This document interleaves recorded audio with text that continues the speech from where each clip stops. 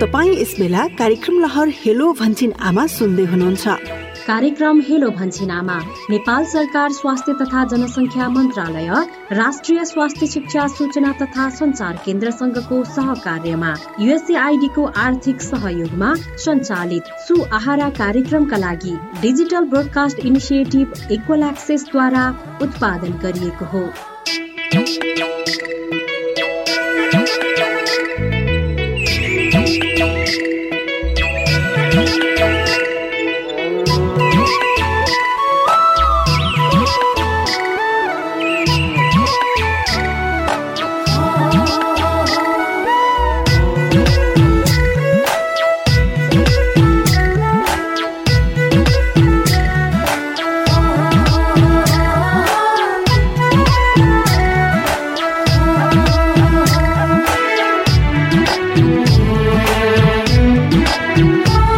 नमस्कार।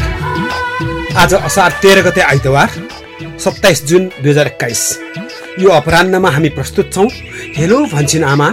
यो सिरिज अन्तर्गत हामीले आज 9 खण्ड अर्थात् 9th एपिसोड सिजन 2 को लागि प्रस्तुत गर्दैछौँ र हामी सधैँझै कोभिड-19 पेन्डेमिक स्पेशल कोरोना भाइरस, जुन एउटा भाइरस जसले गर्दा संसारमा विश्वव्याधी अथवा पेन्डेमिक रूपमा यो प्रस्तुत भयो र यसले जनस्वास्थ्यको जगतमा, व्यक्तिगत स्वास्थ्यको जगतमा एउटा ठुलो हलचल ल्यायो। एक किसिमबाट जागरण ल्यायो, तर अर्को किसिमबाट प्रशस्त ट्रेजेडीहरू योसँग छ, प्रशस्त बिजोगका कथाहरू छन्, प्रशस्त हामीले क्षति बेहोरिरहेका छौँ र पनि केही जनस्वास्थ्य, क्लिनिकल स्वास्थ्य र मेडिकल इन्भेन्सनमा यसको ठुलो योगदान रहनेछ। वास्तवमा पेन्डेमिक, एपिडेमिकको बारेमा हामीले थुप्रै जानिसकेका छौँ र पनि जान्न अझै बाँकी छ भन्ने कुरा कोभिड-19 कोरोना भाइरसको यो पेन्डेमिकले सिकाएको छ। यसै क्रममा आज हामीसँग हुनुहुन्छ 2 जना विशेषज्ञहरू हुनुहुन्छ, डाक्टर स्वराज राजभण्डारी र त्यसै गरी श्रुति राणा।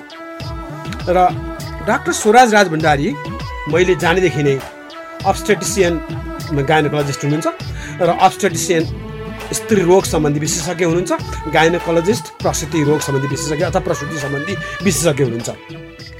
र श्रुतिजी आज हामीसँग साइकोसोसियल एस्पेक्टमा अथवा मनोसामाजिक, मनोवैज्ञानिक यस्तो पक्षमा हामीसँग TPO नेपालमा कार्यरत भएर यहाँ हामीसँग आज कनेक्टेड हुनुहुन्छ अथवा जोडिनु भएको छ।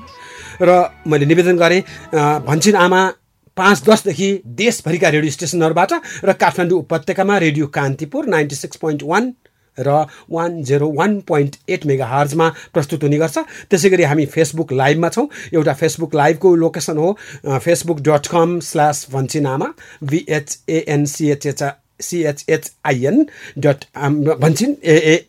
भन्छिनामा र त्यसै गरी facebook.com/DBIEA, D डेनमार्कको लागि, B ब्राजिलको लागि, I इन्डियाको लागि, E इङ्ल्यान्डको लागि र A अमेरिका अथवा अर्जेन्टिनाको लागि DBIEA मा। र यसै गरी यहाँले 2टा टेलिफोन नम्बरहरू हामीसँग रहनेछ, क्रमशः 534 35 35, 554-3535 र 553-1599। काठमाडौँ उपत्यका भएको हुनाले 01 अगाडि जोड्नु पर्छ नै। र म निवेदन गरेँ डाक्टर स्वराजसँग। डाक्टर स्वराज, यो यहाँ त जनस्वास्थ्य अथवा पब्लिक हेल्थ, त्यसै गरी गाइनोकोलोजी, अब्स्टेटिसियन पनि हुनुहुन्छ, गाइनोकोलोजिस्ट पनि हुनुहुन्छ। यो जुन कोभिड-19 को पोहोरदेखिको यो करिब 15 महिनाको ड्युरेसन नेपालीहरूले भोगेको र त्योभन्दा केही थपथाप होला विश्वव्यापी वुहानको डेटबाट हेर्ने हो भने कस्तो अनुभव भइरहेछ एउटा सिजन्ड अथवा एउटा प्रोभन मेडिकल एक्सपर्टको हिसाबले? धन्यवाद उपेन्द्र भाइ। अब यो कोरोनाको पेन्डेमिक डिक्लेयर भएसँगै भनौँ न, यो डिक्लेयर भएको चाहिँ मार्च 11 तिर WHO ले पेन्डेमिक भनेर डिक्लेयर गर्यो र अलिकति सतर्कता अपनाउनु पर्छ भनेर त्यसको केही महिना अगाडि WHO ले भने तापनि नेपालमा चाहिँ फर्स्ट केस डायग्नोसिस भएको प्रोबब्ली 23 जनवरी 2020 मा जस्तो लाग्छ। तर त्यति बेला चाहिँ हामीहरू कहाँ एकदम त्यस्तो केही होला जस्तो थिएन। अल अफ अस हामी सबैजना एकदम आनन्दपूर्वक बसेका थियौँ। हामीले नेपालमा यस्तो हुन सक्दैन भन्ने धेरैलाई थियो धारणा। तर जब यो पेन्डेमिक भनेर WHO ले भनेपछि र नेपालमा पनि अनि केसहरू देख्न थालेपछि हामी कहाँ चाहिँ लकडाउन अलि समयभन्दा बढी नै अगाडि नै सुरु भएको थियो। त्यति बेला चाहिँ हामीले फ्यामिली वेलफेयर डिभिजनसँग मिलेर विभिन्न पार्टनरहरू मिलेर आरएस सब क्लस्टरको थ्रु चाहिँ नै एउटा आरएच गाइडलाइन बनायौँ हामीले, इन्टरिम गाइडलाइन भनेर। अनि त्यो गाइडलाइन चाहिँ नि एकदम छिटो तयार गरियो र त्यसको चाहिँ के थियो भनेदेखि अब यसमा चाहिँ नि गर्भवती महिलाहरू अथवा चाहिँ नि व्यथा लागेको महिलाहरू कति बेला कस्तो बेला कहाँ जाने, किनभने जब लकडाउन भयो महिलाहरू अस्पताल अथवा स्वास्थ्य संस्था जान सकेनन् र धेरै महिलाको मृत्यु भइरहेको थियो। त्यति बेला बच्चा न्यूबोर्नको पनि मृत्यु भइरहेको थियो। अनि त्यो आरएच इन्टरिम गाइडलाइन बनाइसकेपछि त्यो नेपालभरि सबै स्वास्थ्य संस्थाहरूमा विभिन्न पार्टनरहरूले चाहिँ त्यसलाई भनौँ न ओरिएन्टेसन दियो र त्यो ई कपी पठाइयो, जहाँ मिल्छ त्यहाँ चाहिँ नि भनौँ न ई कपीबाटै सबैसँग वितरण भयो र त्यसमा चाहिँ नि एकदमसँग राम्ररी ओरिएन्टेसन भयो। त्यस्तो भए तापनि फर्स्ट वेभ भनौँ न, म फर्स्ट वेभको कुरा गर्छु, नेपालमा चाहिँ खासै त्यस्तो धेरै केसहरू पनि देखिएन। टेस्टिङ पनि हाम्रो सेन्टरमा मात्रै सीमित थियो सुरुमा। यहाँहरूलाई पनि याद होला टेकु अस्पतालमा मात्रै टेस्टिङ हुन्थ्यो, भेरी लिमिटेड टेस्टिङ भएको थियो र खासै हामीहरूको देशमा त्यस्तो विधि उपद्रव रूपले चाहिँ देखिया थिएन। र फर्स्ट वेभमा चाहिँ नि हामीहरूको समय अगाडि नै लकडाउन भयो र यो इन्टरिम गाइडलाइनहरू पनि हामीले सेयर गऱ्यौँ र साथै विभिन्न पार्टनरहरू विभिन्न सङ्घ संस्थाबाट चाहिँ पिपिईहरूको डिस्ट्रिब्युसन भयो, चाहिने सामग्रीहरू पनि डिस्ट्रिब्युसन भयो, त्यो लगाउने तरिका अस्पतालमा के गर्ने कस्तो गर्ने भन्ने एक किसिमले तयारी, अब पूर्व तयारी त नभनौँ तर एक किसिमले चाहिँ त्यसलाई चाहिँ म्यानेज गरियो भनौँ न, होइन, त्यो हाम्रो फर्स्ट वेभमा। तर सेकेन्ड वेभ जब आयो नि, जब इन्डियामा सेकेन्ड वेभ आयो, आई थिङ्क हामीहरू चाहिँ त्यति बेला अब सतर्क हुनुपर्ने भएनौँ, गएको कुरा त गइसक्यो। र त्यसपछि जब धमाधम हामीहरूको सबै ओपन बोर्डरबाट केसहरू आउन थाल्यो, अनि चाहिँ नि बल्ल चाहिँ हामीहरूको भनौँ न जनमानसमा पनि अलिकति डर, यस्तो त्रास पैदा भयो र हाम्रो लकडाउन पनि अलि ढिलै भयो भन्नुपर्छ हामीले जनस्वास्थ्यको हिसाबले हेर्दाखेरि। र धेरै हामीहरूको यो छलफलमा पनि आयो कि हाम्रो लकडाउन चाहिँ ढिलो सुरु भयो। तर फर्स्ट वेभको म फेरि कुरा गर्छु, महिला स्वास्थ्यको कुरा गर्दाखेरि संसारभरि नै डेटाले के देखायो भनेदेखि फर्स्ट वेभमा चाहिँ नि गर्भवती महिलाहरूलाई खासै त्यस्तो असर गरेको छैन र त्यति डराउनु पर्ने स्थिति छैन। उहाँहरूले जुन अपनाउनु पर्ने अरू जनसाधारणले जसरी गर्नुपर्ने मात्रै प्रिकसन लिए पुग्छ भन्ने कुरा चाहिँ आएको थियो, होइन। त्यसपछि डेटाहरूले चाहिँ त्यति धेरै महिलाहरू आइसियुमा पनि भर्ना भएको छैनन्, बच्चासँग आमाबाट बच्चामा चाहिँ ती रोग पनि सर्ने यसमा देखिएको छैन, यसलाई चाहिँ दुध खुवाउनु पनि मिल्छ भन्ने कुराहरू अध्ययनले बतायो। त्यसपछि हामीहरूलाई पनि अलिकति हो रहेछ जस्तो नै भयो। फर्स्ट वेभमा हामीहरूको पनि त्यस्तो धेरै महिलाहरूसम्मको चाहिँ नै यो कोभिड सम्बन्धी त्यति केसहरू भनौँ न त्यस्तो सिरियस केसहरू थिएन। तर दोस्रो वेभ पछि चाहिँ भनौँ जब धमाधम धेरै केसहरू बढ्न थाल्यो अनि विभिन्न हस्पिटलहरूको अहिले हेर्दाखेरि कोभिड पोजिटिभ लिएर आउने गर्भवती महिलाहरू एन्टिनेटल केसमा अथवा पोस्टमार्टम पिरियडमा चाहिँ नि धेरै हामीले देख्यौँ र यसबाट ज्यान गुमाउनेको सङ्ख्या पनि धेरै देख्यौँ। र संसारभरिको डेटा हेर्दाखेरि पनि के देखाउँछ भनेदेखि इभन अमेरिका र इङ्ल्यान्ड जस्तो ठाउँमा पनि, मैले इङ्ल्यान्डको एउटा उदाहरण दिएँ, फर्स्ट वेभमा चाहिँ नि उहाँहरूले टेस्ट गर्नुभयो 3,40,000 महिलाहरूमा टेस्ट गरिएको थियो भने दोस्रो वेभमा चाहिँ झन्डै 38 लाखलाई गरियो। अब यो के भएको थियो भनेदेखि पहिलाको स्थितिमा टेस्टिङ किट पनि प्रशस्त थिएन, मान्छेहरू पनि त्यति सचेत भएको थिएन, त्यो कारणले गर्दाखेरि टेस्टिङ पनि लिमिटेड भयो, ल्याबहरूको पनि क्षमता थिएन। पछि मान्छेहरू पनि सचेत भयो, अलिकति सिम्पटम हुने बित्तिकै जचाउन थाले। सो यो यसले के देखायो भनेदेखि पहिलो वेभमा चाहिँ डेफिनेटली मान्छेहरूलाई त्यति जनचेत थिएन, टेस्टिङ पनि धेरै गरिएन, क्षमता थिएन। तर दोस्रो वेभ आउने बित्तिकै अस्पतालहरूमा भर्ती हुनेहरूको सङ्ख्या बढ्यो, महिलाहरू जुन गर्भवती महिलाहरूको सङ्ख्या बढ्यो अनि गर्भवती महिलाको चाहिँ नि सिम्टमहरू पनि धेरै देखिन थाल्यो र साथै आइसियुमा भर्ना हुने र भेन्टिलेटर चाहिनेहरूको महिलाहरूको सङ्ख्या पनि बढ्यो। यो चाहिँ संसारभरिको डेटा म अलिकति सेयर गर्दैछु। र अब त्यसपछि चाहिँ नि के भन्न थाल्यो भनेदेखि जसरी अरू पूर्व भनौँ न प्रिकन्डिसनहरू पहिलाको अवस्थाहरू हुँदाखेरि हाम्रो इम्युनिटी घट्छ र हामी सतर्क हुनुपर्छ भनेर जसरी हामीले सुनेका छौँ, जस्तो डायबिटिज भएको, हाइपरटेन्सन भएको, किडनीको रोग भएको, हार्ट डिजिज भएको, मुटुको रोग भएको मान्छेहरूमा चाहिँ यसले धेरै अट्याक गर्छ र किमो लिइरहेकोहरू, क्यान्सर भएको मानिसहरूमा भने जस्तै गर्भवती महिलाहरू पनि अब चाहिँ नि इम्युनिटी कम हुन्छ र उहाँहरू पनि त्यतिकै सतर्कता अपनाएर चाहिँ नि घर बस्नुपर्छ, सकेसम्म बाहिर नजाने र जसरी अरूहरूलाई हामीले सिकाइरहेको छौँ हात धुने बेला बेलामा साबुन पानीले 20 सेकेन्डसम्म मजाले हात धुने, सकेसम्म धेरै मान्छेलाई भेट्नै पर्यो पनि 2 मिटरको दूरीमा बसेर कुरा गर्ने र भिडभाडमा नजाने भन्ने कुरा चाहिँ एकदमै विचार गर्नुपर्छ। र यो दोस्रो वेभले चाहिँ हामीलाई के सिकायो भनेदेखि यसले चाहिँ गर्भवती महिला र नवजात शिशुलाई चाहिँ त्यति असर त गरेको छैन र तर गर्भवती महिलाहरूमा चाहिँ यसको धेरै असर देखिएको छ र अहिलेसम्म नेपालको तपाईँलाई डेटा भन्नु पर्दाखेरि 33 जना हाम्रो गर्भवती महिलाहरूले ज्यान गुमाइसकेको छन्। यो चाहिँ नि अब सबैको आएको छ कि छैन त मलाई पनि ज्ञात भएन, तर मैले आजसम्म जानेको जानकारी चाहिँ यहाँसँग सेयर गर्दैछु।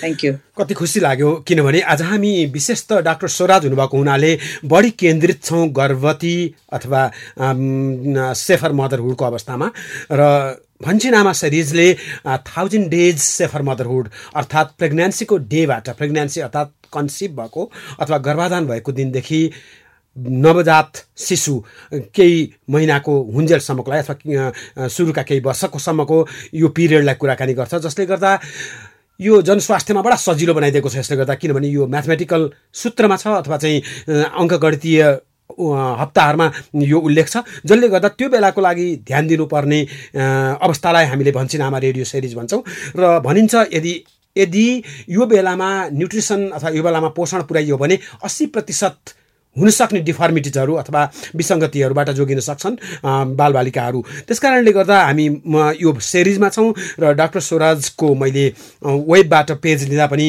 उहाँले कम्बोडियामा काम गर्नुभयो, त्यसै गरी पाकिस्तान, बङ्गलादेश, म्यानमार, फिजी, लाओ र कैयन अरू देशहरूमा पनि उहाँले परामर्श दिइसक्नु भएको छ र त्यसो त उहाँ मैले अघि पनि निवेदन गरेँ अब्स्टेटिक्स र गाइनोकोलोजीको फर्मल एडुकेसन अथवा क्लिनिसियन फिजिसियन हुनुहुन्छ र यसै गरी आज हामीसँग अर्को दोस्रो स्रोत व्यक्ति हुनुहुन्छ श्रुति राणा र अर्को एउटा महत्त्वपूर्ण एउटा अटेम्प्ट नै गर्न हामी डराउने एरियामा काम गर्नुहुन्छ, जहाँबाट साइकोसोसियल अथवा मनोवैज्ञानिक सल्लाहहरू दिइन्छ अथवा त्यस्तो किसिमको हेल्पहरू दिइन्छ, हेल्पलाइनहरू छ र एकछिनपछि फेरि पनि मेडिकल क्वेसनमा जाउँला, क्लिनिकल क्वेसनमा जाउँला। अघि भने जस्तै श्रुतिजी स्वागत छ फेरि पनि यहाँलाई। टिपिओ कतिको व्यस्त छ, कतिको फोन आउँछ, किनभने यो दोस्रो इयरपछि त पोस्ट कोभिड पनि भन्न थालेका छौँ हामीले, अर्को एउटा टर्मिनोलोजी आएको छ। पोस्ट कोभिड सिचुएसनमा आइसक्यौँ हामी, इयर 1बाट इयर 2मा आइसक्यौँ। अहिले थर्ड स्पाइकको बारेमा अथवा थर्ड वेभको बारेमा कुराकानी गरौँला डाक्टर स्वराजसँग। यहाँले टिपिओमा फोन कतिको पाउने गर्नुभएको छ र यहाँहरूको सेवाहरूमा यहाँहरूलाई कतिको यस्तरी जनहितको लागि लागि पर्नु भएको छ, केही ग्लिम्प्सहरू दिनुहोस् न। हजुर, कार्य व्यस्तताको कुरा गर्नुपर्दा टिपिओ नेपाल एकदमै अहिले व्यस्तता छ होइन। अहिले विभिन्न प्रकारको फोन कलहरू हामीलाई आइरहेछ। अहिले सुसाइड हटलाइन पनि हामीले भर्खरै सञ्चालन गरेको छौँ होइन। कोभिडसँग रिलेटेड भएर चाहिँ धेरै चिन्ता लिएर चाहिँ सुसाइड सम्बन्धी पनि हामीलाई कलहरू आउँछ होइन। सुसाइड हटलाइनको डपछुटे नै कल भयो होइन। त्यस्तै गरिकन अब यो कोभिडले गर्दाखेरि होइन लकडाउनको सिचुएसन छ होइन। अब हाम्रो यो लकडाउन कहिले खुल्छ राम्रोसँग भनेर त्यसको अनिश्चितता छ होइन। त्यसले गर्दाखेरि अब धेरैजना व्यक्तिहरूले चाहिँ आफ्नो जब गुमाउनु भएको छ होइन। अब धेरैजना व्यक्तिहरूले स्यालेरीहरू पाउनु भएको छैन, धेरैजना व्यक्तिहरूले चाहिँ उपचार राम्रोसँग गर्न पाउनु भएको छैन। त्यो कारणले गर्दाखेरि चाहिँ तनाव चाहिँ बढ्दो छ होइन। त्यो तनाव बढ्दो हुनाले चाहिँ उहाँमा चाहिँ अब शारीरिक लक्षण आउन सक्छ, मानसिक रूपमा पनि लक्षण आउन सक्छ, भावनात्मक रूपमा पनि लक्षण आउन सक्छ। त्यसको साथसाथै उहाँको व्यवहारमा पनि चेन्जेसहरू आउन सक्छ नि त होइन। त्यस्तै भावनात्मक रूपमा लक्षणहरू आउने भन्दाखेरि चाहिँ डर, चिन्ता, आत्तिने होइन, खानपिनमा गडबड हुने होइन, निन्द्रामा समस्याहरू आउने, यस्तो समस्या लिएर चाहिँ हामीलाई धेरै फोन कलहरू आउँछ होइन। त्यसको साथसाथै चाहिँ हामीले अहिले ट्रेनिङ प्रोग्राम पनि सञ्चालन गरिरहेछौँ होइन। डिफ्रेन्ट सेक्टर्सहरूलाई चाहिँ हामीले ट्रेनिङ प्रोभाइड गरिरहेछौँ, जस्तै स्ट्रेस म्यानेजमेन्ट सेसनहरू, जस्तै फ्रन्टलाइन वर्कर्सहरूलाई पनि धेरै तनाव थियो नि त होइन। छ अहिले पनि होइन। धेरै कार्यव्यस्तताको बावजुद उहाँले निरन्तर रूपमा खटिराख्नु भएको छ होइन। धेरै प्रेसर छ, कामको प्रेसर छ होइन। त्यसले गर्दाखेरि चाहिँ उहाँलाई पनि धेरै तनाव छ। त्यो तनावलाई कसरी व्यवस्थापन गर्ने भनेर पनि टिपिओ र नेपाल सरकार मिलेर चाहिँ हामीले उहाँलाई चाहिँ स्ट्रेस म्यानेजमेन्टको सेसनहरू लिइरहेको छौँ। त्यस्तै गरिकन डिफ्रेन्ट अर्गनाइजेसनहरूलाई पनि हामीले स्ट्रेस म्यानेजमेन्टको सेसन लिइरहेको छौँ। प्लस पिएफए भनेर भन्छौँ, यस्तो विषम परिस्थितिमा चाहिँ हामीले कस्तो सेवा दिने, मनोवैज्ञानिक प्राथमिक उपचार कसरी दिने भन्ने कुरामा पनि हामीले यो ट्रेनिङहरू सञ्चालन गरिरहेछौँ। हजुर, बडा चित्रात्मक ढङ्गले प्रस्तुत गरिदिनु भयो डाक्टर स्वराज र त्यसै गरी श्रुतिजीले। म अहिले लिएर जान्छु अर्ली 80s जति बेला HIV भाइरसको कारणले गर्दा संसारले एउटा त्रासदीपूर्ण समय बिताएको थियो मैले सम्झेको। त्यसपछि पनि विभिन्न किसिमको भाइरसका अथवा विभिन्न किसिमको अरू एपिडेमिक भएनन् भन्ने होइन, प्रशस्त एपिडेमिकहरू भइ नै रहे। र यसै क्रममा म डाक्टर स्वराजसँग अहिले हामी दोस्रो वेभ भनौँ अथवा दोस्रो स्पाइक भनौँ अथवा सर्ज भनौँ, के भन्छौँ एपिडेमियोलोजीका टर्महरू, अब करिब एउटा लकडाउनको यसपल्टको यो इयर 2 को लकडाउनको हामी आजतिर एउटा डेडलाइनमा आइपुगेका छौँ। भोलिसम्ममा यसको अर्को एउटा नयाँ अनाउन्समेन्ट आउँछ र यति बेला यो हेल्थ ब्युरोक्र्याटहरूले अथवा एडमिनिस्ट्रेसन ब्युरोक्र्याटहरूले यति बेला गर्नुपर्ने विजडमफुल निर्णय के होला त? अब जस्तो उदाहरणको लागि अहिलेको अघि जुन यहाँले डेटा प्रस्तुत गर्नुभयो, त्यसै गरी एपिडेमियोलोजिकल इन्डिकेटरहरू यहाँले याद गरिरहनु भएको छ र अहिलेको हामी अब करिब असारको मध्यतिर आयौँ र राज्यको पनि आफ्नो किसिमको एउटा अर्जेन्सी छ के भने यति बेला साल तमामीको बेला भयो। अर्कोतिर अघि श्रुतिजीले भनिहाल्नुभयो लेबरहरूले आफ्नो वेज गुमाएका छन् अथवा इम्प्लोइमेन्टबाट मानिसहरूले आफ्नो वेज पाएका छैनन्, इन्सेन्टिभ पाएका छैनन्, जसले गर्दा सुसाइडसम्मको हटलाइनको कनेक्सन दिन परिसक्यो। यस्तो अवस्थामा एउटा experienced clinician, experienced gynaecologist, obstetrician अथवा पब्लिक हेल्थ एक्सपर्ट यति बेला राज्यले अथवा सरकारले कसरी विन विनको सिचुएसनमा निर्णय गर्न सक्छ होला डाक्टर स्वराज? अब अहिलेको सिचुएसनमा हामीले नगरी नहुने कुरा भनेको अब यो सबैलाई जानकारी दिने कि आफ्नो महिलाकै कुरा ल्याउँछु यसमा, गर्भवती कुरामा सायद जोड दिनुपर्छ होला र जनरल पब्लिक हेल्थको हिसाबले कुरा गर्दाखेरि पनि अहिलेको सिचुएसनमा यो हाम्रो एडभोकेसी अझै पनि पुगेको छैन। जसरी हामीले रेडियोमा र टिभीमा जति पनि हामीले एडभर्टाइज गर्छौँ, तर आई थिङ्क इन्डिभिजुअल पर्सनल बेसिसमै हामीले चाहिँ सिकाउनु पर्छ यसको बारेमा, यसको चाहिँ नि के छन् त यसका यो कोभिड-19ले के विपत्ति ल्याउन सक्छ भन्ने कुराहरू अझै पनि जनमानसमा छैन। अहिले पनि मैले यसो बाटोमा हिँड्दाखेरि कुरा सुन्छु, यो कोभिड भनेको त हुँदै होइन, यो चाहिँ त्यसै त्रास गराउनलाई चाहिँ नि कोभिड भनेर जो मान्छे जेले मरे पनि कोभिड भन्छन् भने होइन।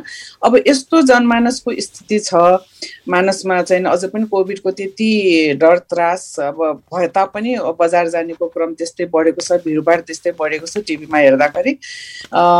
र यो चाहिँ नि हामीले एकदमै रोक्नुपर्छ, किनभने जुन अहिले हामीले हालसालै भोग्यौँ, जति हाम्रो मृत्युदर बढ्यो नेपालमा, आई थिङ्क नेपालमै संसारमै नेपाल चाहिँ एकदम फेमस किन भयो भनेदेखि यति कोभिडले चाहिँ मर्ने कन्ट्री चाहिँ नि हाम्रो छिमेकी इन्डिया बाहेक उनीहरूको जनसङ्ख्या पनि धेरै, मृत्युदर पनि भन्दाखेरि हामी उनीहरूको हाराहारीमा अथवा हाम्रो अझ धेरै मृत्युदर भएको छ होइन। तर अब मेन कुरा चाहिँ अहिले हाम्रो गभर्मेन्टले गरिदिइहाल्नु पर्ने कुरा चाहिँ नि भ्याक्सिनेसन हो।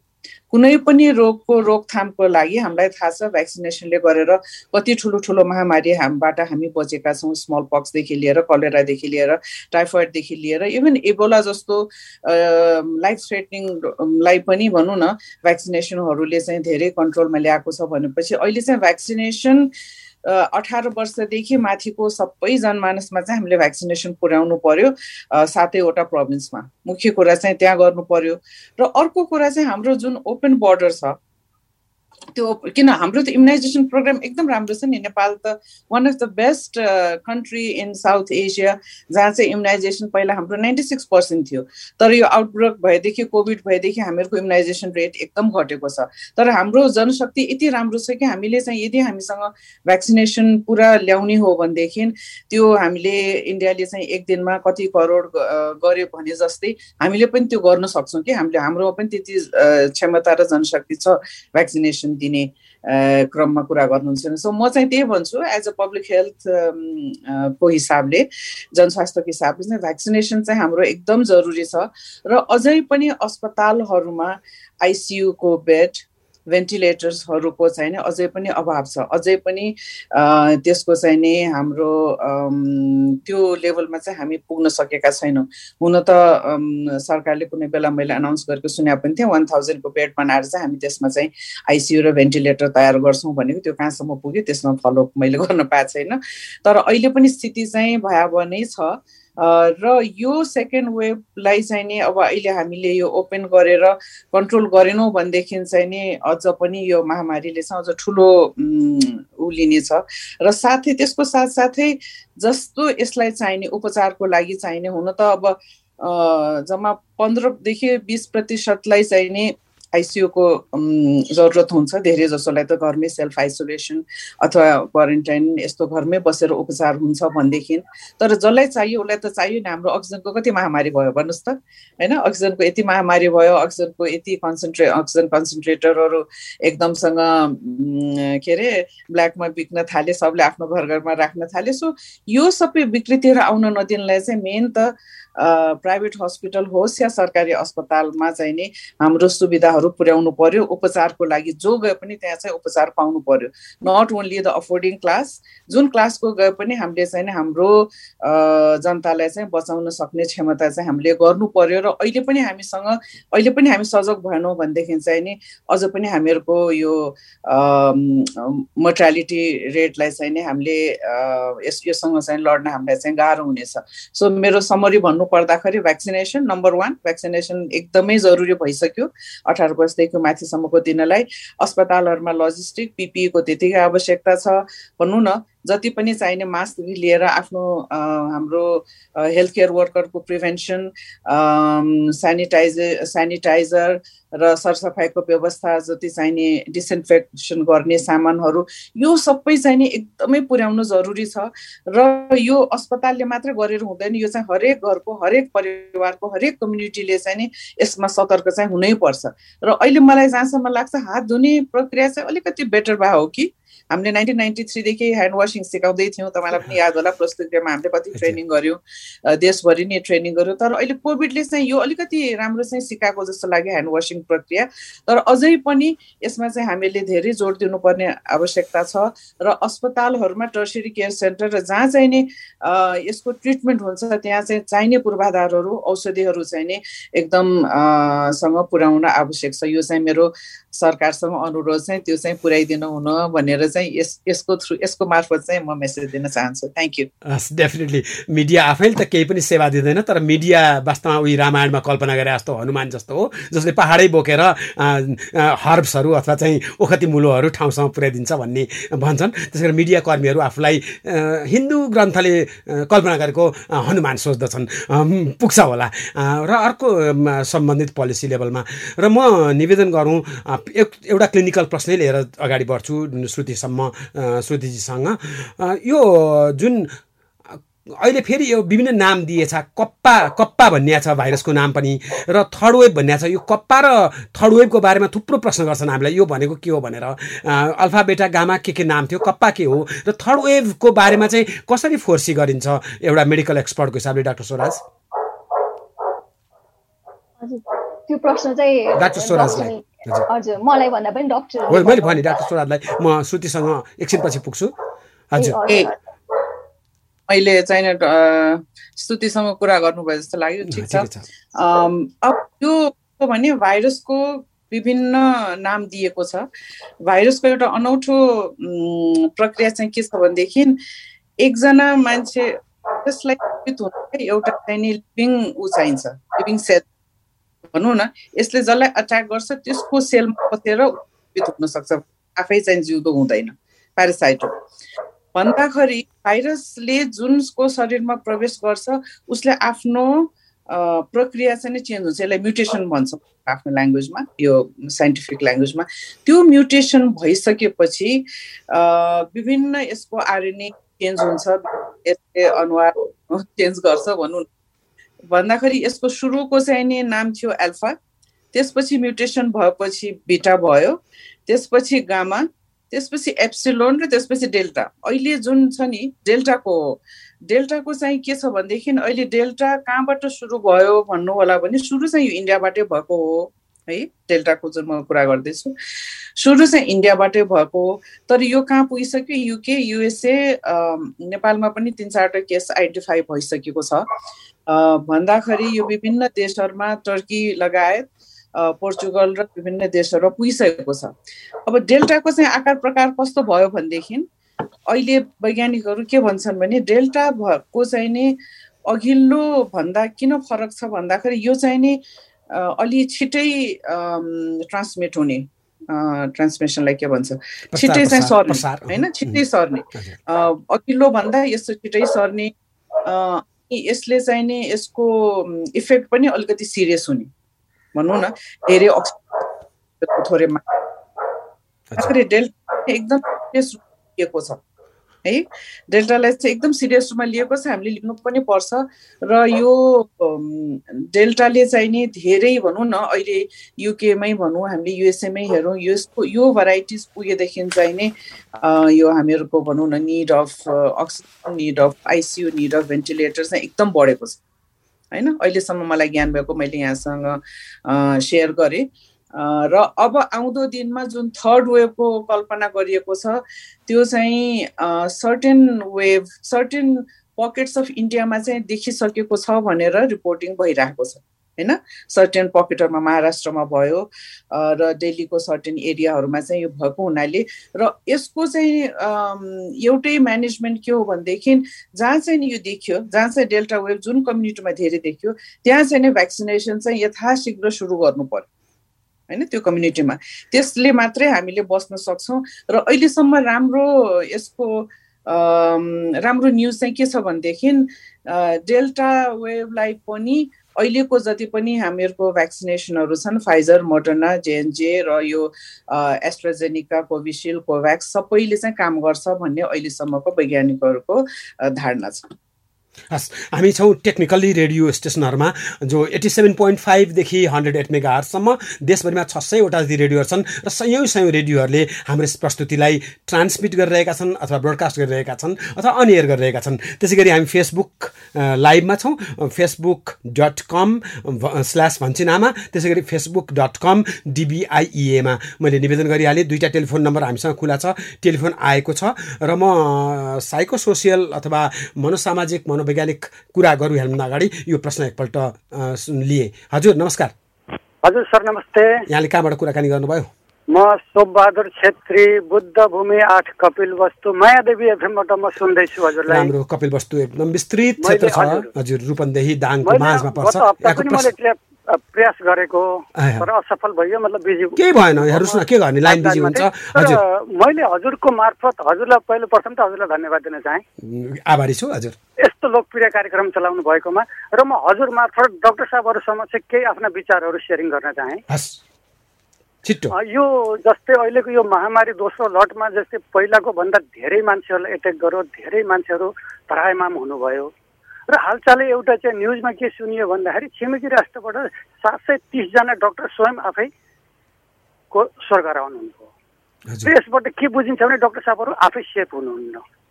यो अवस्थामा यदि मेरो कुरा सुन्दै हुनुहुन्छ सर? सुनिरहेको छु, पक्का सुनिरहेको छु हजुर। यो अवस्थामा मैले डाक्टर साहबहरूसँग के विनम्र निवेदन गर्न चाहे भन्दाखेरि यदि हजुरहरू चाहनुहुन्छ भनेदेखि धेरै हामीले उपकार गर्न सक्छौँ, धेरै मान्छेको उपकार गर्न सक्छौँ।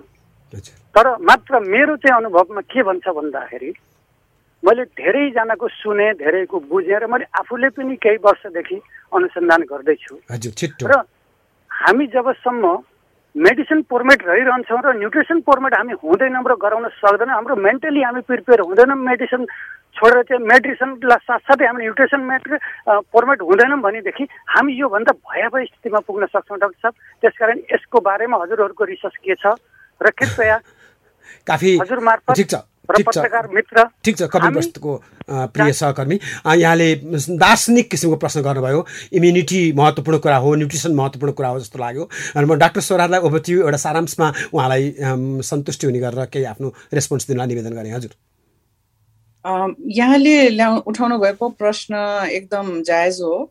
छिमेकी मुलुकमा मात्रै होइन, हाम्रै देशमा पनि हाम्रै धेरै कलिगहरू, हाम्रो धेरै सिनियर कलिगहरूलाई गुमाएका छौँ यो रोगबाट। किनभनेदेखि डक्टरहरूले उपचार गर्दाखेरि हामीले जति आफूलाई चाहिँ सतर्कता अपनाए पनि कहिलेकाहीँ चाहिँ हामीमा पनि रोग सर्छ।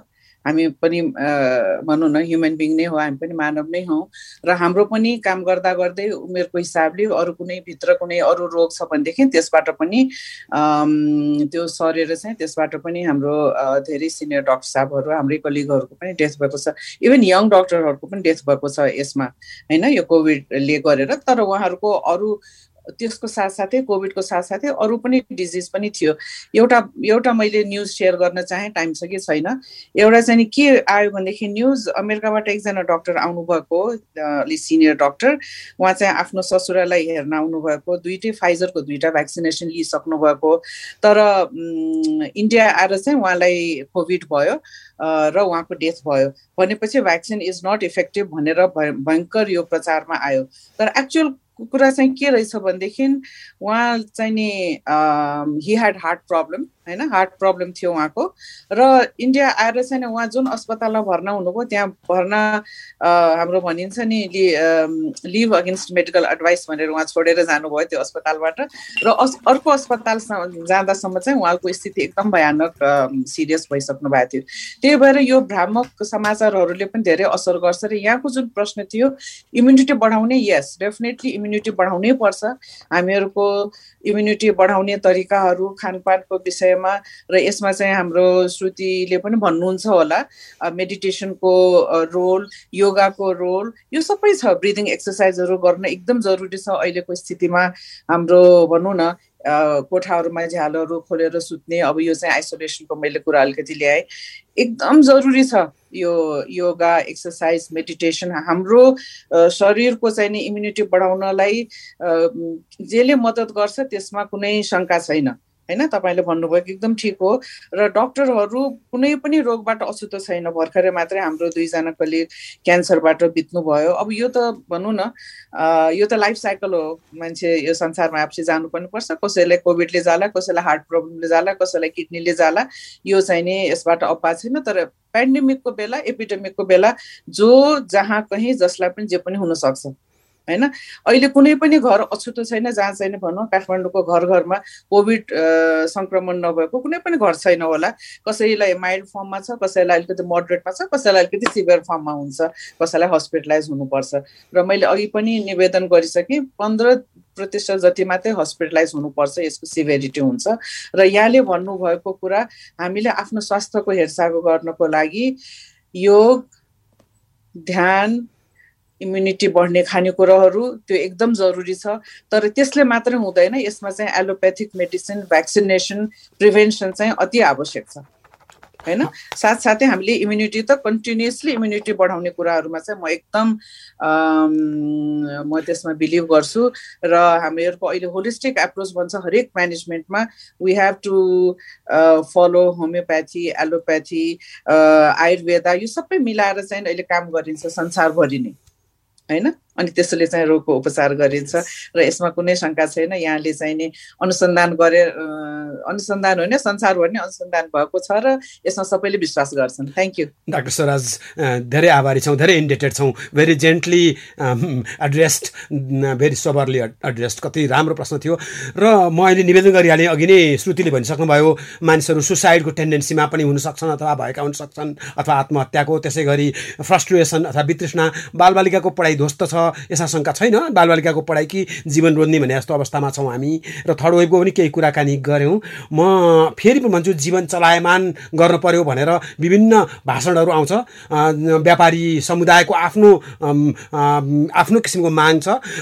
कति भइसक्यो सार्वजनिक यातायात रोकिएको, त्यसलाई कसो गर्दा हुन्छ कसैलाई पनि थाहा छैन, अन्यल छ। र एउटा टर्म हिजो आज बडा चिपली भनौँ अथवा बडा सजिलोसँग प्रयोग गरिन्छ, स्मार्ट लकडाउन भनेर पनि भन्न थालिएको छ। र आखिर स्मार्ट भने पनि कुरा त्यही हो भनौँ न। एक किसिमबाट मानिसहरूको मुभमेन्ट त बढी नै हाल्ने भयो, तर त्यसलाई नियमन गर्ने कुराहरू होला। तर जे होस्, अघि डाक्टर स्वराजले भनिहाल्नुभयो, हामीले यति बेला अति नै धैर्यसँग काम गर्नुपर्छ। म एउटा टेलिफोन लिन्छु, सम्भवतः यो प्रश्न साइकोसोसियल छ अथवा क्लिनिकल छ, हेरौँ। हजुर नमस्कार। हजुर नमस्कार। छिट्टो यहाँको परिचय। सुरेन्द्र कुमार चौधरी। हजुर ठेगाना? कपिलवस्तु। फेरि कपिलवस्तु, देशको मध्यभागको कपिलवस्तु र ठुलो भूमि। मलाई लाग्छ डाक्टर स्वराज झन्डै कपिलवस्तु जिल्लाको निकटको उद्गमको हो नि, होइन डाक्टर स्वराज?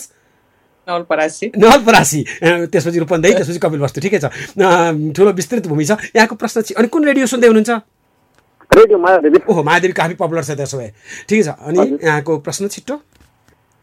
सर मेरो प्रश्न के हो भने यो कोरोनाको खोप लागेको मान्छेलाई चाहिँ फेरि कोरोना संक्रमण हुने सम्भावना छ कि सम्भावना हुन्छ कि हुँदैन, होइन? अनि त्यसपछि यो जुन कोरोना संक्रमण दिन प्रतिदिन बढिरहेछ सर, यसको सरकारले गरेको नियमको पालना सबै मानिसले यदि गर्यो भने सायद कोरोनाको अन्त्य हुन सक्छ कि सक्दैन, यसको जानकारी गराइदिनु। सरकारको नियमले त होइन, हामी आफैले गर्नुपर्ने हो। सरकारको नियमसँग भन्दा पनि हामी आफैले हो आफूलाई नियमन गर्ने, अथवा आफ्नो परिवारलाई अथवा आफ्नोबाट।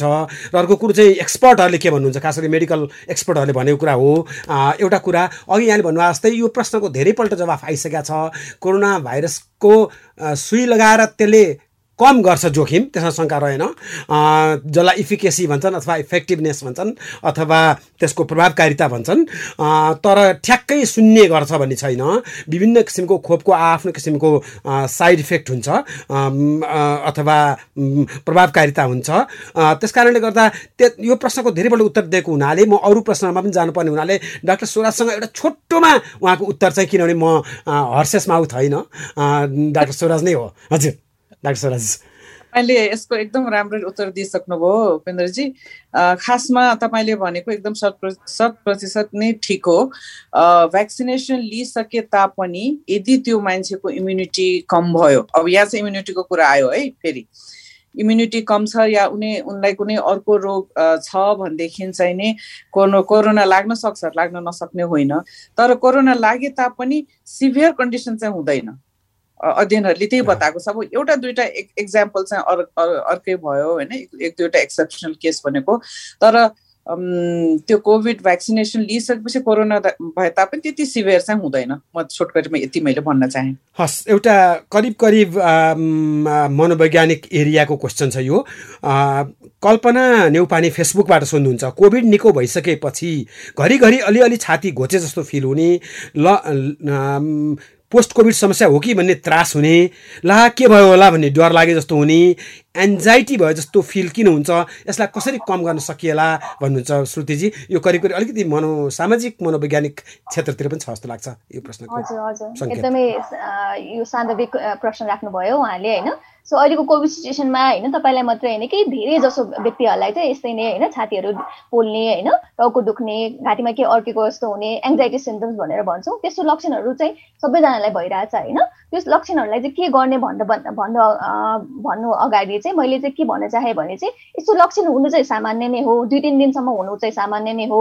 यस्तो विषम परिस्थितिमा यस्तो खालको लक्षणहरू देखाउनु भनेको सामान्य नै हो। तर यस्तो लक्षण चाहिँ 2 हप्ताभन्दा कन्टिन्युअस 2 विकसम्म चाहिँ पर्सिस्टेन्ट निरन्तर रूपमा चाहिँ यो रहिरह्यो होइन। त्यसले गर्दाखेरि चाहिँ दैनिक क्रियाकलापमा पनि असर गर्यो, तपाईँको पढाइ लेखाइ होइन, तपाईँको पारिवारिक कामहरूमा पनि असर गर्यो होइन, कन्सन्ट्रेसनमा पनि असर गर्यो। त्यसको साथसाथै तपाईँको निन्द्रामा होइन, खानपिनमा पनि असर गर्यो भने चाहिँ त्यतिखेर चाहिँ हामीले चाहिँ प्रोफेसनल हेल्प होइन, चिकित्सा मनोविदसँग चाहिँ सल्लाह लिनु पर्यो है। अब अहिलेको तपाईँलाई विषम परिस्थितिमा हुने तनावहरू कतिको मात्रामा छ त्यो चाहिँ तपाईँले भन्नु भएन होइन। यसमा चाहिँ कसरी हामीले चाहिँ आफूले चाहिँ व्यवस्थापन गर्न सक्छौँ भन्नको लागि चाहिँ हामीले सेल्फ केयर कसरी गर्ने भन्ने कुराहरू छ पोइन्ट्समा होइन। त्यो पोइन्ट्सहरू चाहिँ म भन्न चाहन्छु। जस्तै तपाईँले चाहिँ आफ्नो नियमित रुटिन चाहिँ बनाउनु पर्यो। जस्तै कोभिडभन्दा अगाडि हाम्रो रुटिन थियो नि होइन, त्यो चाहिँ लकडाउनले गर्दाखेरि रुटिन ब्रेक भएको छ होइन। त्यस्तै तरिकाले आफ्नो रुटिन पनि बनाउनु होइन, बिहान उठ्ने बित्तिकै योगाहरू गर्ने, एक्सर्साइजहरू गर्ने कि होइन, आफ्नो के छ कामहरू त्यसको तपाईँले तालिका बनाउने कि आफूले अचिभ गरेको कुराहरू के छ त्यसको तालिका बनाउने कि ब्रेकमा के गर्ने भनेर पनि तालिका बनाउने कि आफ्नो रुचि भएको कुराहरू पनि समावेश गर्ने कि त्यस्तो कुराहरू गर्न सकिन्छ। भनेपछि एउटा ब्रिदिङ एक्सर्साइज भन्ने छ कि लामो श्वास लिने, लामो गहिरो श्वास लिने अनि फ्याल्ने है। त्यो पनि गऱ्यो भने पनि एकदमै तनावलाई व्यवस्थापन गर्न सकिन्छ। अर्को भनेको चाहिँ यसको साथसाथै तपाईँले भन्नुभएको लक्षणको साथसाथै निन्द्रामा पनि हामीलाई असर गरिरहेछ कि त्यस्तो निन्द्रामा असर गरेको बेलामा चाहिँ स्लिप हाइजिन भन्ने छ कि हाम्रो सुत्ने बेलामा चाहिँ के गर्नुहुन्छ के गर्नु हुँदैन भन्ने कुराहरू छ। जस्तै सुत्ने बेलामा चाहिँ बेड चाहिँ सुतको लागि मात्रै प्रयोग गर्ने, खाने, टिभी हेर्ने, मोबाइल चलाउने होइन। बेडको सिटहरू चाहिँ एकदमै सफा राख्नुपर्ने, डिम लाइट हुनुपर्ने होइन। अनि निन्द्रा चाहिँ जस्तो आधी घन्टामा पनि आएन भने, सुतेको आधी घन्टा पनि आएन भने चाहिँ एकछिन त्यहाँबाटै उठ्ने होइन, वकको लागि जाने है। त्यसको साथसाथै मद्यपान धुम्रपानहरू चाहिँ गर्नु भएन, त्यसले गर्दाखेरि पनि स्लिपमा डिस्टर्ब हुनसक्छ है। अनि त्यसको साथसाथै चाहिँ 5 बज्नुभन्दा पछि चाहिँ हामीले खानाहरू होइन, पानीहरू त्यस्तो चाहिँ पिउनु भएन है। यस्तो तरिकाले अनि त्यसको साथसाथै पनि निन्द्रा लागेन भने चाहिँ हामीले निन्द्रा लागेन भने धेरै चिन्ता गऱ्यो भने झन् निन्द्रा लाग्दैन कि। त्यसको सट्टा चाहिँ हामीले चाहिँ 100बाट ब्याकवर्ड काउन्टिङ गर्ने हो कि होइन, 100 होइन 99, 98 गर्ने हो कि 10बाट उल्टो गिन्ती गर्ने हो कि, त्यस्तो तपाईँले गर्नुभयो भने चाहिँ त्यसै धेरै तपाईँलाई यो स्लिपलाई चाहिँ प्याटर्नलाई चाहिँ मिलाउनलाई धेरै सहयोग गर्छ। प्लस मैले अघि भनेको बुँदाहरूलाई पनि तपाईँले प्रयोग गर्नुभयो भने चाहिँ तपाईँको तनावले गर्दाखेरि जुन चाहिँ तपाईँ लक्षणहरू भन्नुभयो नि त्यो पनि धेरै हदसम्म चाहिँ कम हुन्छ है। त्यसको साथसाथै तपाईँलाई भइरहेको कुराहरू भावनाहरू चाहिँ साथीभाइहरूसँग पनि कनेक्टेड भएर चाहिँ कुराकानी गर्नु पर्यो है। अनि प्लस मैले यसमा फेरि जोड्न चाहेँ होइन, लास्ट कुरा चाहिँ हामीले चाहिँ ग्याजेटहरू होइन, टिभी मोबाइलहरू धेरै मात्रामा प्रयोग गरिरहेछौँ होइन। डिफ्रेन्ट इन्फर्मेसनहरू आइरहेछ, फेसबुकबाट आइरहेछ, जुमबाट के अरे ट्विटरबाट आइरहेछ होइन, युट्युबबाट आइरहेछ। त्यस्तो इन्फर्मेसनलाई चाहिँ लिमिट गर्नु पर्यो होइन। हामीले सबै इन्फर्मेसन चाहिँ अपडेट गर्नु जरुरी छैन नि त है। यो कुरा पनि एकदमै इम्पोर्टेन्ट छ, किनभने इन्फोडेमिक्स भन्ने हुन्छ होइन। इन्फर्मेसन चाहिँ भाइरसभन्दा पनि छिटो फैलिन्छ भन्ने छ कि। यो कुरा चाहिँ पहिलो प्रश्नमा पनि एकदमै उपयुक्त एन्सर हुन्छ जस्तो लाग्यो होइन। सो इन्फर्मेसन चाहिँ भाइरसभन्दा पनि छिटो फैलिन्छ। त्यो कुन चाहिँ इन्फर्मेसन राइट हो, कुन चाहिँ इन्फर्मेसन रङ हो, अथेन्टिक हो कि होइन, आधिकारिक हो कि होइन भन्ने कुरा पनि हामीले याद गर्यौँ भने चाहिँ त्यस्तो लक्षणहरू चाहिँ कम हुनसक्छ। हजुर, हस्, धन्यवाद। जो अति मुस्किलको समयमा हुनुहुन्छ उहाँहरूलाई गाह्रो छ, हामीले यसो गर उसो गर जुन डाइडाक्टिक भन्छन् अथवा चाहिँ डुज एन्ड डोन्ट्सहरू कति गाह्रो छ पालना गर्न, र हामी बुझ्दछौँ टिपिओ नेपालले पनि त्यसै गरी बुझेरै आफ्नो सेवा प्रदान गरिरहेको छ। श्रुतिजी, यसै बिचमा तपाईँहरूसँग हटलाइन टेलिफोन नम्बर अथवा हेल्पलाइन टेलिफोन नम्बरहरू छ, तपाईँसँग त्यहाँ मौजुद छ भने भनिदिनुहोस् न। हजुर, म एकैछिनमा यो इन्फर्मेसन पास गर्छु है। ठिकै छ। हामी त्यसै बिचमा एउटा केही हामीसँग सन्देश छ, त्यो सन्देशपछि फेरि प्रस्तुत हुन्छौँ। हामीसँग हुनुहुन्छ डाक्टर स्वराज राजभण्डारी, त्यसै गरी श्रुति राणा क्लिनिकल साइकोलोजिस्ट हुनुहुन्छ, डाक्टर स्वराज अब्स्टेटिसियन र गाइनोकोलोजिस्ट हुनुहुन्छ। र आज हामी कुराकानीमा छौँ कोभिड-19 अथवा कोरोना भाइरस पेन्डेमिकको विषयमा, र हामीले एउटा महत्त्वपूर्ण डेटमा छौँ। आज हामी फेरि नयाँ किसिमको एडमिनिस्ट्रेटिभ अथवा म्यानेजमेन्टको सूचना आउँदैछ, सरकारी सूचना, जसले हामीलाई फेरि पनि एकपल्ट यो चेन ब्रेक गर्नको लागि फेरि पनि एउटा नयाँ त्यसले इन्स्ट्रक्सन अथवा निर्देशनको काम गर्छ। र यसै बिचमा एउटा साङ्गीतिक सन्देश। आमा, ल मलाई भात पस्किदिनुहोस् है। पहिले बुहारीलाई दिनु पो पर्छ त। छोरालाई छोडी बुहारीलाई पो पहिला खाना भन्नुहुन्छ। 3 महिनाको नातिनी छ, बुहारीले उसलाई दुध खुवाउनु पर्छ, अर्कोतिर कोरोना भाइरसको महामारी छ। यस्तो बेला त झन् उनीहरूलाई थप पोषण चाहिन्छ। त्यसैले पहिले बच्चाको आमालाई खुवाउने अनि बल्ल अरूलाई। मैले पनि यस्तो कुरा त सुनेको थिएँ, तर त्यति ध्यान दिएको थिइनँ। ध्यान दिनुपर्छ छोरा यस्तो कुराहरूमा। स्तनपान गराइरहेकी आमाले पर्याप्त मात्रामा पोषिलो खानेकुरा नखाँदा आमाको दुध उत्पादनमा कमी भई बच्चालाई नपुग्ने हुन सक्छ। त्यसैले स्तनपान गराइरहेको आमाको लागि पर्याप्त मात्रामा पोषिलो खानाको प्रबन्ध गर्नु परिवारका सबै सदस्यको जिम्मेवारी हो। राष्ट्रिय स्वास्थ्य शिक्षा सूचना तथा सञ्चार केन्द्र USAID र सुआहारा। तपाईँ यसबेला कार्यक्रम लहर हेलो भन्छिन आमा सुन्दै हुनुहुन्छ। कार्यक्रम हेलो भन्छिनामा नेपाल सरकार स्वास्थ्य तथा जनसङ्ख्या मन्त्रालय, राष्ट्रिय स्वास्थ्य शिक्षा सूचना तथा सञ्चार केन्द्रसँगको सहकार्यमा USAID को आर्थिक सहयोगमा सञ्चालित सुआहारा कार्यक्रमका लागि डिजिटल ब्रोडकास्ट इनिसिएटिभ इक्वल एक्सेसद्वारा उत्पादन गरिएको हो।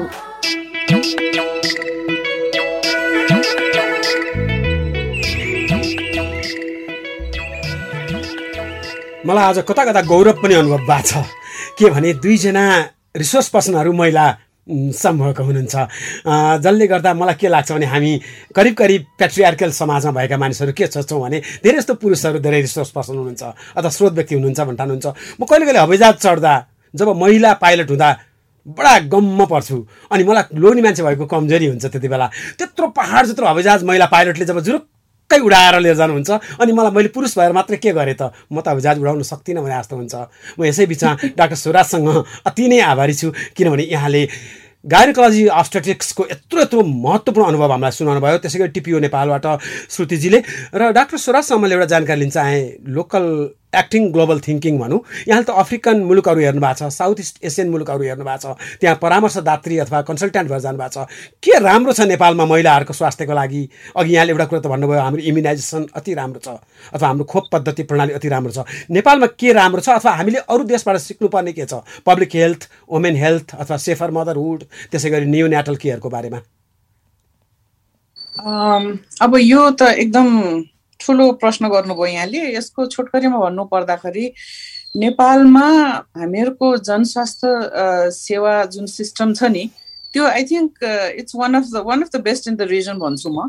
हामीहरूको जुन पहिलाको पब्लिक हेल्थको सिस्टम छ अब अहिले फेडरल आउँदाखेरि त्यो अलिकति कता कता अस्तव्यस्त भएको छ, तर पनि अब चाहिँ नि ट्र्याकमा आउँदैछौँ हामीहरू, किनभने प्रोभिन्सियल गभर्मेन्टको अन्डरमा सबै त्यो काम गर्दाखेरि जति पहिलाको जुन हामीहरूको सिस्टम थियो त्यो अलिकति भनौँ न अहिले ठाउँमा आउन सकेको छैन।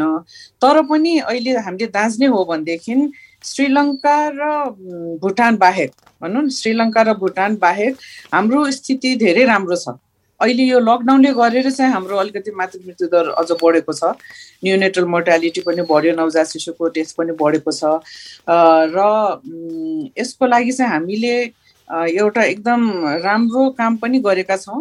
एफडब्ल्युडी र नेपाल सोसाइटी अफ ओबिजिवाइन जसको म पनि मेम्बर हुँ र चाहिँ नि वान हार्ट वर्ल्ड वाइड भन्ने संस्थाले मिलेर यो लकडाउनको समयमा जब चाहिँ नि आमाहरू जान सकेनन् स्वास्थ्य संस्थामा, ठुल्ठुलो अस्पतालमा जान डराए होइन, त्यो अवस्थामा चाहिँ नि त्यो हाम्रो रुरल बर्थिङ सेन्टरको हाम्रो स्टाफहरूले उनीहरूलाई समस्या पर्दाखेरि चाहिँ हामी स्पेसलिस्टहरूसँग अथवा चाहिँ नि डिस्ट्रिक्टको एमडिजिपीहरूसँग अथवा एडभान्स एसपिएहरूसँग अथवा आफ्नो ट्रेनरहरूसँग मिडवाइफहरूसँग उहाँहरूले परामर्श गरेर लोकली केस म्यानेज गर्ने अथवा रेफर गर्ने डिस्ट्रिक्टमा अथवा चाहिँ नि अब हामीले चाहिँ नि यतैतिर ल्याउनु पर्ने सेन्टरतिर या ठुलो अस्पतालमा पुर्याउनु पर्नेलाई चाहिँ एकदम छिटो छरितो बनायौँ होइन।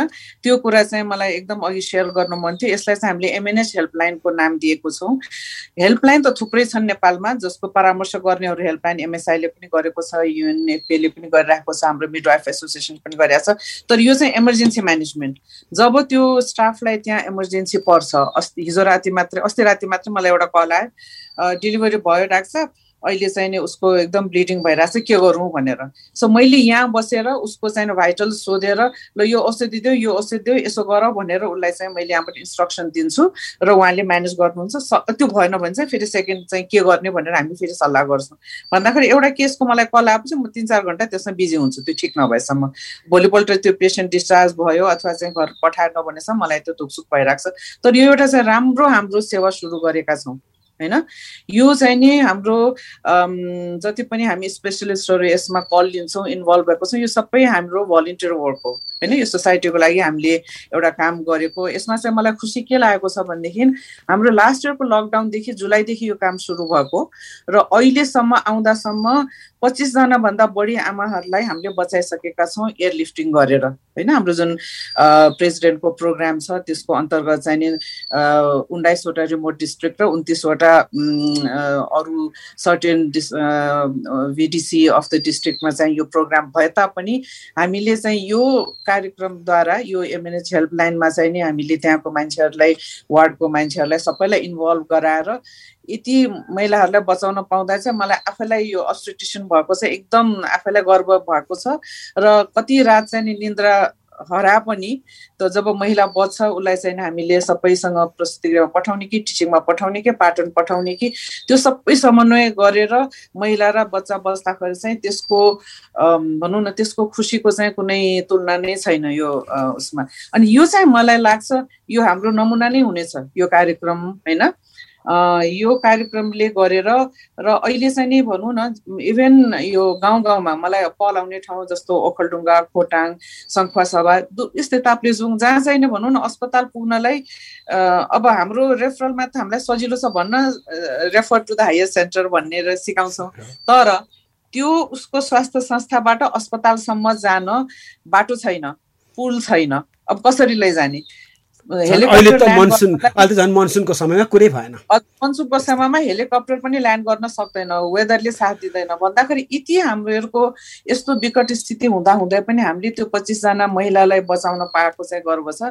र यो चाहिँ म एउटा उदाहरणीय नै प्रोग्राम हामीले सुरु गरेको छौँ। अहिले यो चाहिँ 23-24वटा जिल्लामा छ।